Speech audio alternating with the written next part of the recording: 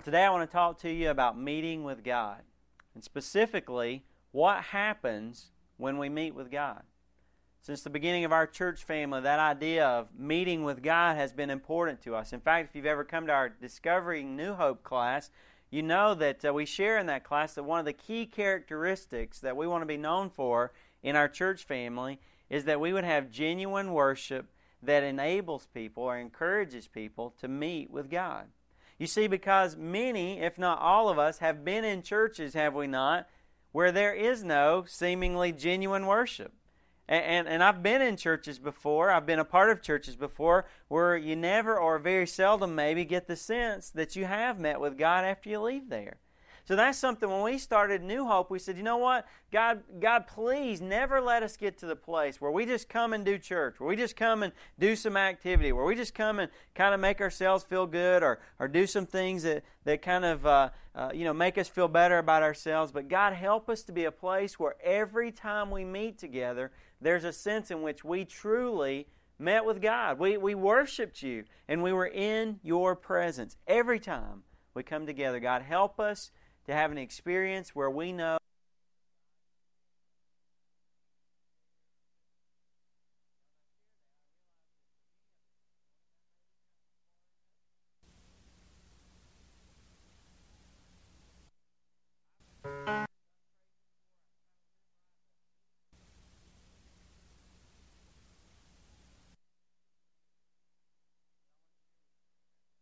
Lord, sharing from His Word here this morning. The Bible teaches that God is truly a personal God. He is a God who wants to have a personal relationship with every single one of His special creation called human beings. And if you're open to Him speaking to your heart here this morning, if I'm open to that reality, then God will meet with us. He will speak to us, and He can change our lives today. That's why I want to turn to Isaiah chapter 6, verses 1 through 8 this morning. Isaiah chapter 6, verses 1 through 8 is where we're going to be looking in the Old Testament. The events of this book of Isaiah occurred around 700 BC, so quite a few years ago. I don't think anybody in this room was around during that time. God raised up this Old Testament prophet who probably started his ministry fairly early in life. In fact, some say his ministry may have spanned as much as 30 plus years. And God had called him, if you know the history of the nation of Israel, God had called some of His prophets in the Old Testament to speak to the northern kingdom, the 10 tribes of the northern kingdom of Israel, and God had called some of His prophets to speak to the southern kingdom, the 2 tribes of Judah. Well, God called Isaiah to speak to Judah. And his message was a message of judgment and a message of hope. And that's evidenced by, first of all, God used the names of His children. How'd you like for God to give you the names of your children? One would be kind of a judgment tone, and the other one would be hope. How'd you feel if you were the judgment kid? I grew up all my life, I had to be the judgment kid. But God worked through this prophet, even in the naming of His children. You see it even in the breakdown of the book. I believe it's chapters 1 through 39 are more the judgment theme, and chapters 40 through 66 are more of the hope theme. God gave a message of judgment and a message of hope to His people. So important is this book that Isaiah wrote that it's quoted more in the New Testament than all the other prophets put together. Now listen, to a people who, according to Isaiah, were highly religious. They were highly involved in religious activity, but many of them lacked a true relationship with God.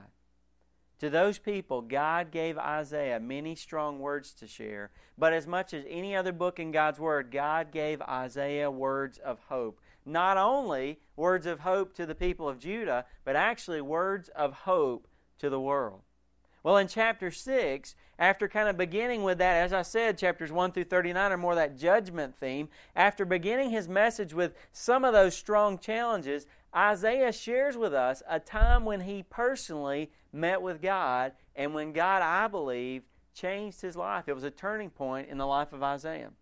As I said earlier, for some of us, it's a very familiar passage. Maybe you've read it many times before. For some, you've maybe never read it before. But I believe God was speaking to Judah, and He's also wanting to speak to us today about what happens when we truly meet with God in Isaiah chapter 6, verses 1 through 8. If as a result of coming to church today, you and I are able to come into the presence of Almighty God, what would happen? what would be the result? That's what I want to think about today in Isaiah chapter 6, verses 1 through 8. First of all, I believe these verses teach us that God will show Himself to us. What happens when we meet to God? God shows Himself to us. Let's read Isaiah 6, verses 1 through 4. It says, "In the year of King Uzziah's death, I saw the Lord sitting on a throne, lofty and exalted, with the train of His robe filling the temple. Seraphim stood above Him, each having 6 wings. With 2 He covered His face, with 2 He covered His feet, and with 2 He flew. And one called out to another and said, Holy, holy, holy is the Lord of hosts. The whole earth is full of His glory. And the foundations of the thresholds trembled at the voice of Him who called out, while the temple was filling with smoke." Have you ever felt like you didn't know much about God? In fact, there may be some of us here today that maybe you haven't gone to church much because you were intimidated by the thought that, you know what, I don't know as much as I think the rest of these people probably, or at least seem to know about God. If you can relate to that, then you have experienced a reality that the Bible affirms. The Bible affirms that we cannot know God on our own. We can't understand Him, we can't know Him, we can't figure Him out until or unless God reveals Himself to us. And the word we'd use is unless God shows Himself to us. Unless God shows us who He is, we would never be able to figure out who God is and what He's about. And each time we meet with God, I believe these verses teach us He shows Himself to us. He reveals Himself to us. Sometimes it's in small ways, isn't it? Some Sundays you may leave, or sometimes you may be having your personal Bible reading and prayer time with the Lord, and maybe it's just a little small thing. Hey, you need to change your attitude this morning that you usually have at breakfast. All right? Before you see everybody, why don't you give them the cornflakes first instead of you? That's a small thing, but that's part of the character of God, isn't it? He's a God who serves. He's a God who wants us to show humility and servanthood in the lives of others. Sometimes it's in dramatic, life-altering ways. Some of you may have received Christ as your Savior as a result of coming to a worship service. Some of you may have restored a marriage relationship or got your finances on track or changed a career or something major, life-changing. Well, God spoke to Isaiah in verses 1 through 4. He showed Himself to Isaiah. And it says He did it in the year of King Uzziah's death. Now, it's not totally clear why Isaiah uses, did you notice he used a marker for the time that God spoke to him? Maybe it was because this king had reigned for over 50 years and had a great reign of stability. Maybe it was because the king had been fairly strong at one time early in his career, but he had ended with some major mistakes. But for whatever reason, his death served as a marker for Isaiah and seemingly for the people. When Isaiah was going to share the story about what God did in his life, he used that, if for nothing else, the date, right? He said it was in the year that King Uzziah died. By the way, many times, don't miss this, many times at important points or at important transitions in our lives or even in the life of our country as a people, God wants to speak to us. He wants to show Himself to us in special ways. You might be going through a divorce. You might have had a major career change in your life. Maybe you're having a child for the first time. Whatever it might be, God says to us that we need to pay attention in those transitional times. Even as a people, we think about things like September 11th, don't we? 2001, how God could use a major event in the life of our culture, in the life of our country, to speak to us and to grab our attention. And I'm sure that God showed Himself to people, and maybe even many of us here, in ways that we had never experienced His presence before. John chapter 12, verse 41 tells us, and probably referring to this passage that we're reading, that Isaiah saw Jesus' glory. It says he saw the Lord on His throne, high up and filling the temple. Now, the question that comes is, was Isaiah actually worshiping in the temple? Or was he taken there? Was he somewhere else and he was taken there by the Lord? Or maybe some people think that he was actually taken up into heaven in the sense that heaven would be the temple of God. We don't know for sure, but I think probably what happened was he was worshiping in the temple. He was seeking God. He was in the Lord's presence, and God showed Himself to him in a powerful way. He saw seraphim standing above the Lord. These are heavenly beings. Usually we consider them angels. They're only specifically mentioned in the Bible right here, although many people believe that Revelation 4 and some of the references in Ezekiel may very well be seraphim as well. But their name means burning ones, which speaks of fire. And fire is usually associated with God's holiness. And so their primary purpose appears to be to reflect the glory and the brilliance of God. They're described as having 6 wings. With 2 of their wings, they cover their face. Again, there's an emphasis on the holiness of God, that they couldn't even look upon the Lord's presence. With 2, they covered their feet, which we think probably means that they were showing humility in the sense of a creatureliness. With 2 wings, they flew, which probably gives the idea that they were at God's bidding. Whatever God said to do, it was time for them to move. They were active. They were movement-oriented at the Lord's bidding. Their message was a message of holiness, of power, of fullness, of majesty. And as they called out, the Bible says the temple shook, and it was filled with smoke. Now, I give you those details in that description so you can kind of get a little bit of the picture, but let's don't get too caught up in the details. Can you imagine an experience like that? Can you imagine coming to church this morning and the building shakes, and you see angels, and you see the presence of God, and you just have a sense that He's filling that area, and a trembling about it, and it being filled with smoke, and just the awe and the power of that. Now, in one sense, we wouldn't expect the Lord to do that today, based on Hebrews chapter 1, verses 1 through 2. It tells us that God's done lots of different things to reveal Himself throughout history, but today He reveals Himself through His Son, Jesus Christ. We don't need to come into this area and see God reveal Himself in a miraculous kind of way. We have all we need. We have Jesus Christ and the testimony of Jesus in His Word. But in another sense, doesn't God show up in our lives many times? Doesn't God reveal Himself to us in power? Has anybody here ever experienced the awesome presence of God in your life? You know that you've been in the Lord's presence. You know that He's shown Himself to you in a way that you've never known Him before. It's my prayer here today that there'll be such an atmosphere of worship here in this place that God would be able to be here with us, that He would be able to meet here with us, that He would be able to show Himself to us in a way maybe that we've never noticed or known before. Because when we are in that position, when God is able to show Himself to us in a way that we've maybe never understood Him before, the second thing happens. And number 2, in verses 5 through 7, God changes us. What happens when we meet with God? God shows Himself to us. He reveals things about Himself that maybe we had never known, never experienced before. And as a result of that, many times that is a cause for God to change our lives. In verse 5 it says, "Then I said," Isaiah speaking, "Woe is me, for I am ruined, because I am a man of unclean lips, and I live among a people of unclean lips, for my eyes have seen the King, the Lord of hosts." Then one of the seraphim flew to me with a burning coal in his hand, which he had taken from the altar with tongs. He touched my mouth with it and said, "Behold, this has touched your lips, and your iniquity is taken away, and your sin is forgiven." Many of you know that at the end of our service we have something called an invitation. Now, what we do is we just give an opportunity. If God has spoken to someone's heart, they don't have to come forward to make a decision. They can make a decision right in their very seat, just between them and God.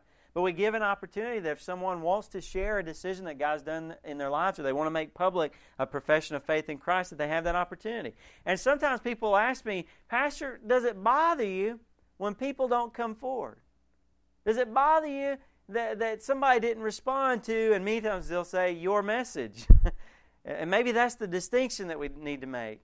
I tell them, well, if you mean in the sense, do I take it personal, or do I feel like a failure, or do I need that to feel like a success? Because just to encourage you, if you're serving the Lord here today, faithfulness is the measure of God's success. That's what God's looking for, is faithful servants. All I can do is ask God, "Lord, is this the message you wanted me to give to folks?" And if I give that message, then I'm the postal service, and I just delivered the message. And I can't help if somebody doesn't like the bill they got in the mail or the letter they got in the mail. I'm just a delivery boy.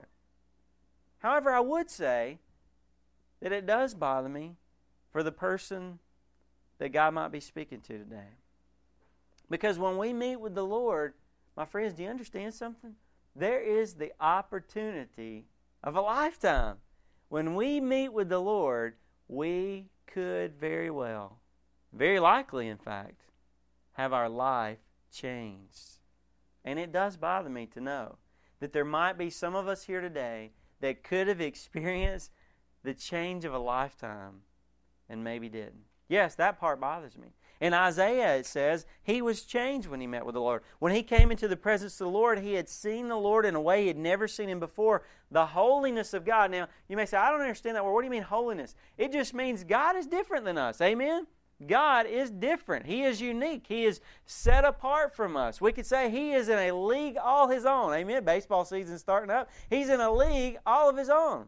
God is set apart. He is holy. And that reality became more real to Isaiah than probably ever before in his life. And as a result of that, Isaiah saw the Lord for who He really was. And I can't even, I try to put myself in His place. Can you imagine? I can only imagine today.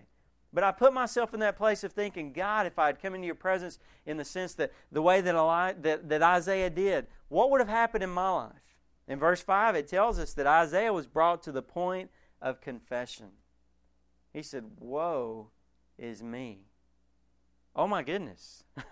For I am ruined, because I am a man of unclean lips, and I live among a people of unclean lips. For my eyes have seen the King, the Lord of hosts. He says, God, when I compare myself to You, I am so unlike You. In fact, God, I don't know anyone. Even as I look out among my people, I don't know anybody who is like You, God. Isaiah didn't make any excuses. He didn't try to rationalize. He didn't try to ignore it. There was no denying. He had seen God for who God really is. And as he looked at God, he was automatically turned to think about himself. And he said, God, I'm not like You. I am so different than You. And don't misunderstand me. Some of us hear me say that, and you would say, yeah, you don't have to tell me, Robbie. I know I'm not like God. I don't need it poked down my throat. I know I'm about as far as I could possibly get from God. But that's not the response I'm talking about today. Isaiah wasn't guilted. He wasn't shamed. He wasn't brought to the point. See, the enemy likes for us to do that. The enemy likes for us to turn what could be true conviction or true God's Spirit working in our heart just to reveal things to us. God's just wanting to bring out the impurities so He can make us stronger. The enemy wants to bring them out so He can make us weaker. And so the enemy will say, oh yeah, you're certainly not like God. You're terrible. You're this, you're that. And that shames us into isolation. And it keeps us in that separation relationship from God. That's not what God's wanting. God's wanting us to be in His presence and for us to be changed. Not just that He would speak to us, but that we could be changed. We would begin to say, Lord, I'm so unlike You, but I want to be. Amen?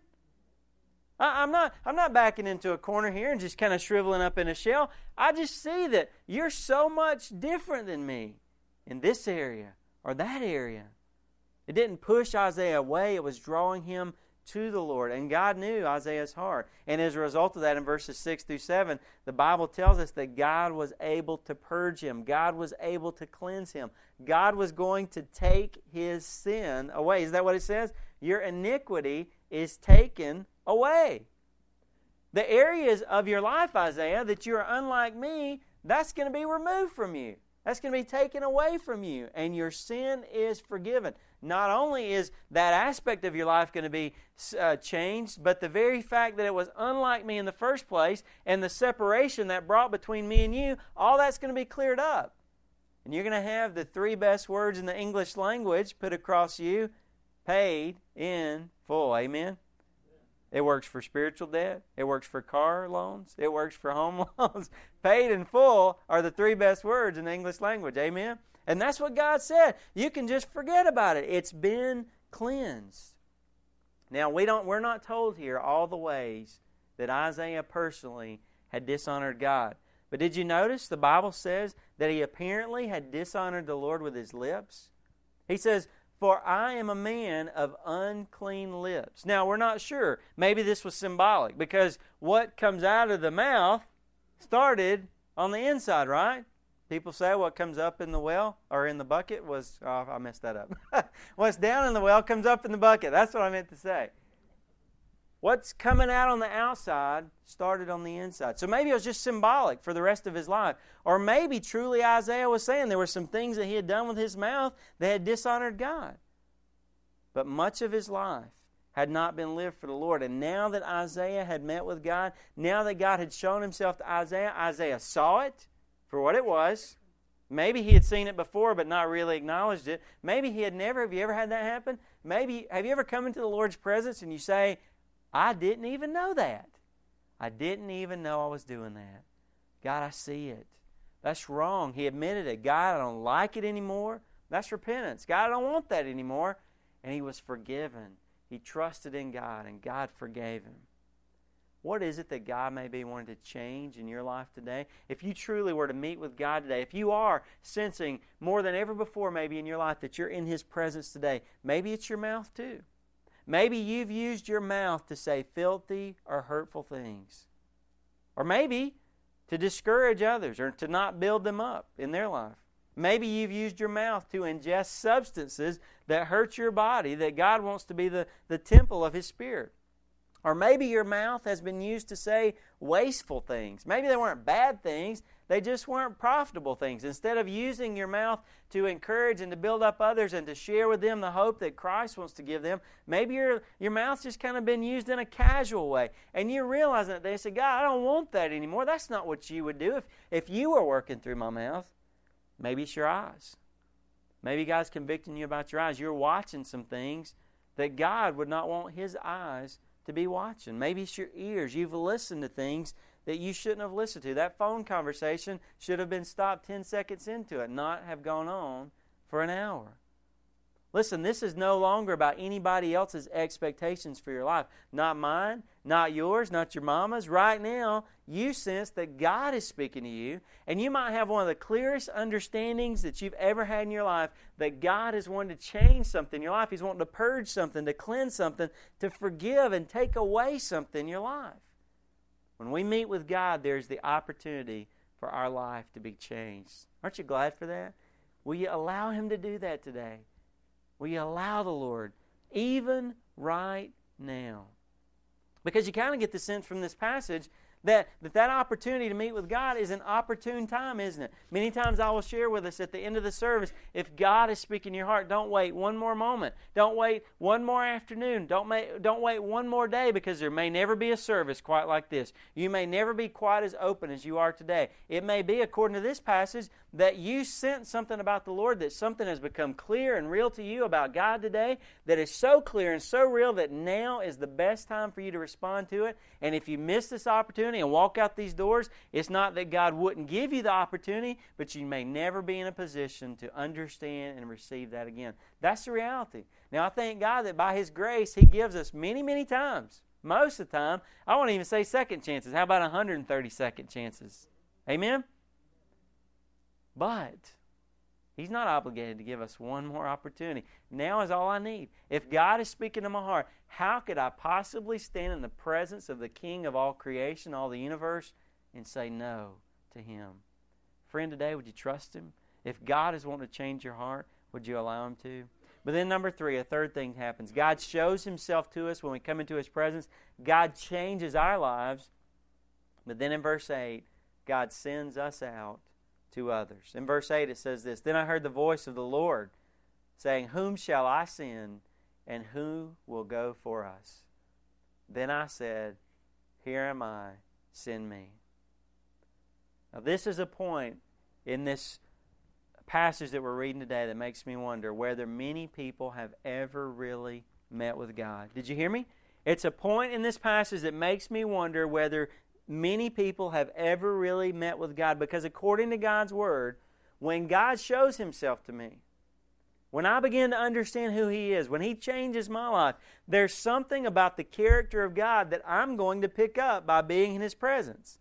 Listen, I'm going to have a sneaking suspicion that He deserves to be served. Isn't that an understatement? I'm going to have a suspicion that He deserves to be served, and that He must be up to something because of His nature. I'm in His presence, and I'm aware of His character and what He's about, and I begin to have a sense that God has something that He wants to accomplish, and I'll even have an almost automatic desire to be a part of it. Here I am in the presence of the King, and I have a sense that He's up to something, and it would just be an automatic assumption that, hey, I guess I'm a part of it. Can you get the picture here? You've got God. He's the one who asked the question. He says, Then I heard the voice of the Lord saying, Whom shall I send? And who will go for us? By the way, did you notice the way it's stated here, I believe, is a clear reference to the Trinity. God says, Whom shall I send? and who will go for us? It's like Genesis 1:26. Let us make man in our own image. So you've got God, and He's asking the question. You've got the seraphim. They're already obviously doing their job. And you got Isaiah, who just had his life changed. I wonder who God's talking to. You can almost picture the Father, the Son, the Spirit. And I'm just putting this in a way that we can see from our perspective. You can almost picture the Father, the Son, the Spirit asking this question and then looking out of the corner of their eye over at Isaiah. Whom shall we send? Whom shall go for us? But the way God does it, the way it's asked, you get the sense, and I don't mean to make too light of this, but Isaiah could have just whistled or looked the other way, or, in other words, he didn't have to do this. I mean, there's a sense in which God is calling him to a decision, is He not? He asks a question, who are we going to send? Now, it may be obvious, maybe a rhetorical question, maybe obvious who He's talking about, but yet He's asking the question. And what does Isaiah do? He doesn't even hesitate.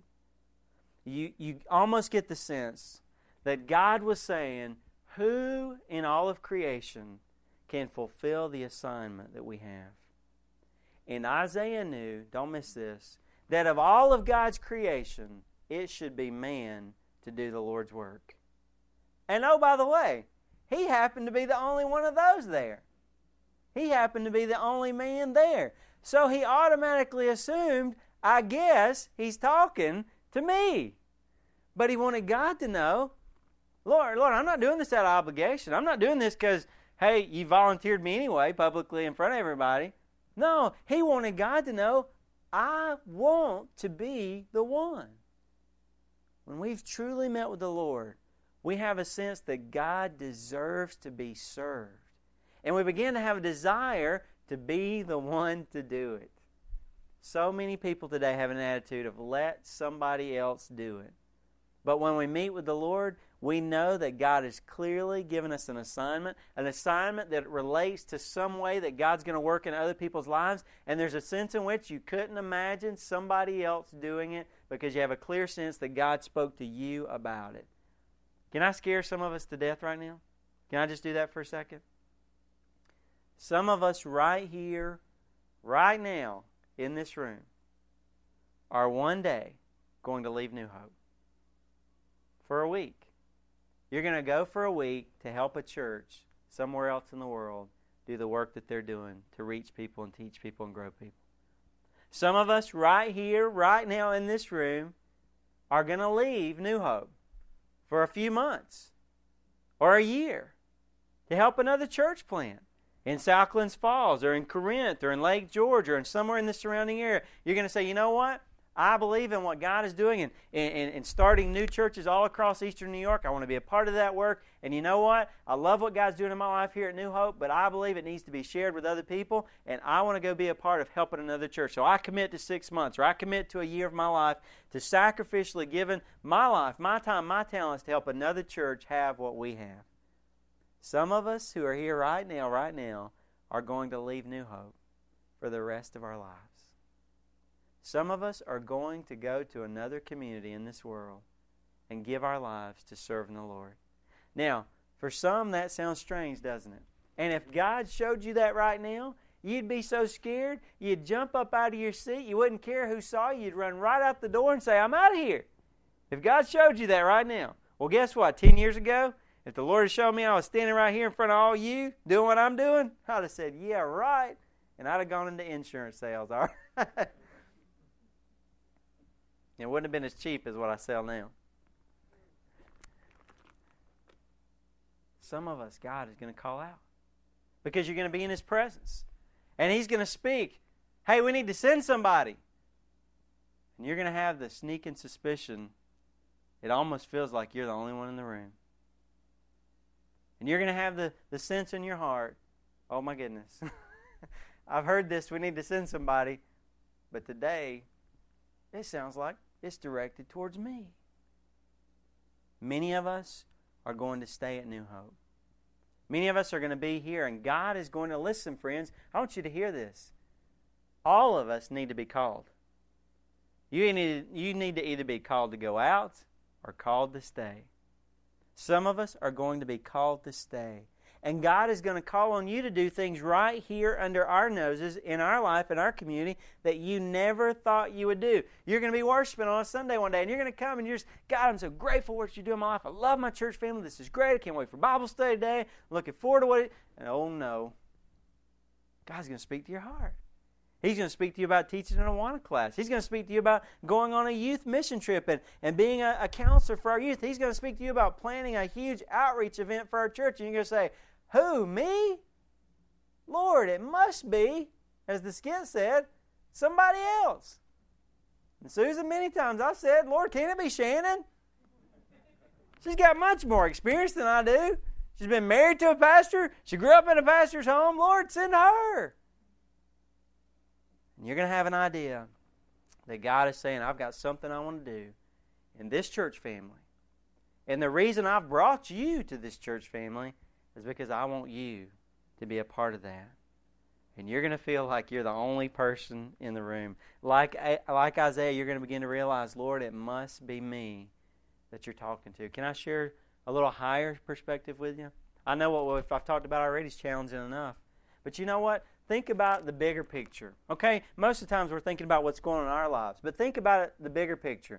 Right now, you may just now be in your own spiritual walk at the point where you're beginning to understand the reality of what I'm talking about today. But listen, do you realize there are people who started their walk with God years ago, and where you're at right now, they went through 5 or 6 years ago, and just recently God began to bring them to an understanding of what you're beginning to see today, and He grew them to a point where they heard and answered what seemed like a ridiculous but clear call. And if you really got to know them, they're still people, real people just like you. And if you really got down to the bottom of it, if you really ask them if it were up to them, they might still be doing what you do for a living. They might still live in the same community that you live in, maybe even the same country that you live in. But because they met with God, because He showed Himself to them, because He began to change their heart, He sent them out to others in a way that at least at first they could have never imagined. Now hold up for just a minute. We've been talking about you, we've been talking about me, but let's talk about somebody else. If somebody else has answered that call, if they've been in the throne room of the Lord and God said, who are we going to send? And the spotlight was on them and they stood up and answered the call, does that not give you a heart for them? Does that make you say, I want to encourage them any way I can? I want to pray for them. I want to support them. I want to email them. I want to go get a team together to go visit them and to help them in the work that they're doing? You see, for some of us, being a Christian is still all about us. We got saved. We're growing in our own walk with God. We're enjoying life. But when we meet with God, His character is such that we begin to be concerned about others. We begin to be concerned about sharing what we found with others. And we begin to get excited about those who had the guts to stand up and say, God's speaking to me about going somewhere else and doing something else. And we sure do want to encourage and help and support them any way we possibly can. Amen? Dear God, thank you that you've called me to stay here. Don't feel guilty, friend. If God calls you to stay at New Hope and to plant your life and to live in the same community you've lived in all your life, praise God, somebody needs to, amen? If we all loaded up and left, there'd be no New Hope for this community. Not to say we're the only church, but I believe God wants us to be a church in this community. And so don't feel guilty at all about staying. God calls many of us to stay. But God's going to call some of us to go. And aren't the ones who are staying and who are enjoying so much that God is doing in our lives, don't you have a heart for those who have left it?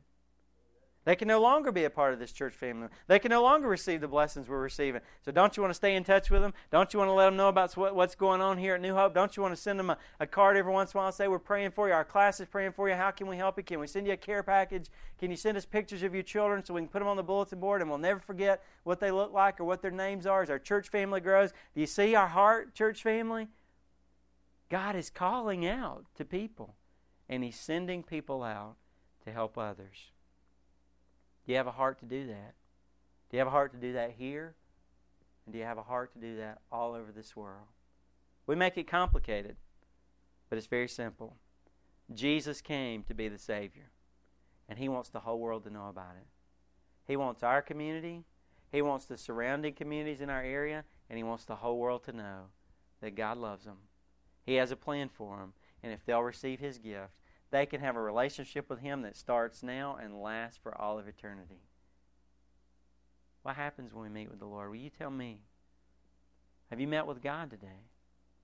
Is God speaking to your heart? Has God shown you something today that you've never recognized before? Maybe it's something old that you knew, and God's just kind of shined the light on that this morning. And God's shown Himself to you in a powerful way. Maybe it's something that you never have heard before as you've been involved in church or in your walk with Christ, whatever it is. And that's beginning to change your heart, isn't it? Would you allow God to do that today? Would you welcome that? Would you say, "Dear God, just change me. Lord, show me what's in me that's not of you. Show me what's causing me to miss what you're wanting for my life." Just like Isaiah, woe is me, God. Oh, I know how far short I am of you. But God, I thank you that you'd forgive me, that you'd cleanse me this morning. Would you ask Him to cleanse you? Would you ask Him to come purge you this morning? If you're not a Christian here today, friend, listen, that's where it starts, is by receiving Christ as your Savior. That's how this relationship starts. You come into God's presence and you realize, I'm not one of His children, but I want to be His child. I want to receive Christ. I want to have my sins forgiven. And right now, right where you sit, you could say, "Dear God, I believe that you came for me. I believe that you died on the cross, that you rose again, and I want you to be my personal Savior. I invite you to come into my life, to wash all my sins away, and make me your child." If you're a Christian today, you've already prayed that prayer, and you already have a relationship with God. But God's speaking to you about some things in your life that are getting in the way of what He's wanting to do. You'll never lose that relationship with Him, but you may not be as close as He wants you to be because there's some things in your life, and He's beginning to show you that. We allow God to change you. And my friends here today, would all of us, whether you feel called out or whether you feel called here, would you sense in a fresh way today that God has called you? He has called you to go out to others. If you've met with God and your life has been changed by Him, big or small, visible or maybe in a way that some people will never notice, God wants you to be impacting the lives of other people. You've learned about Him. You've experienced some things of Him that He wants to be shared with others. Would you be open to that? For some of you, that scares you to death. Would you just at least, would you say, "God, I don't know how you would use me. I don't know what you would use me for, but today I am open to allowing you to use my life." If God is speaking to you today, will you respond like Isaiah did?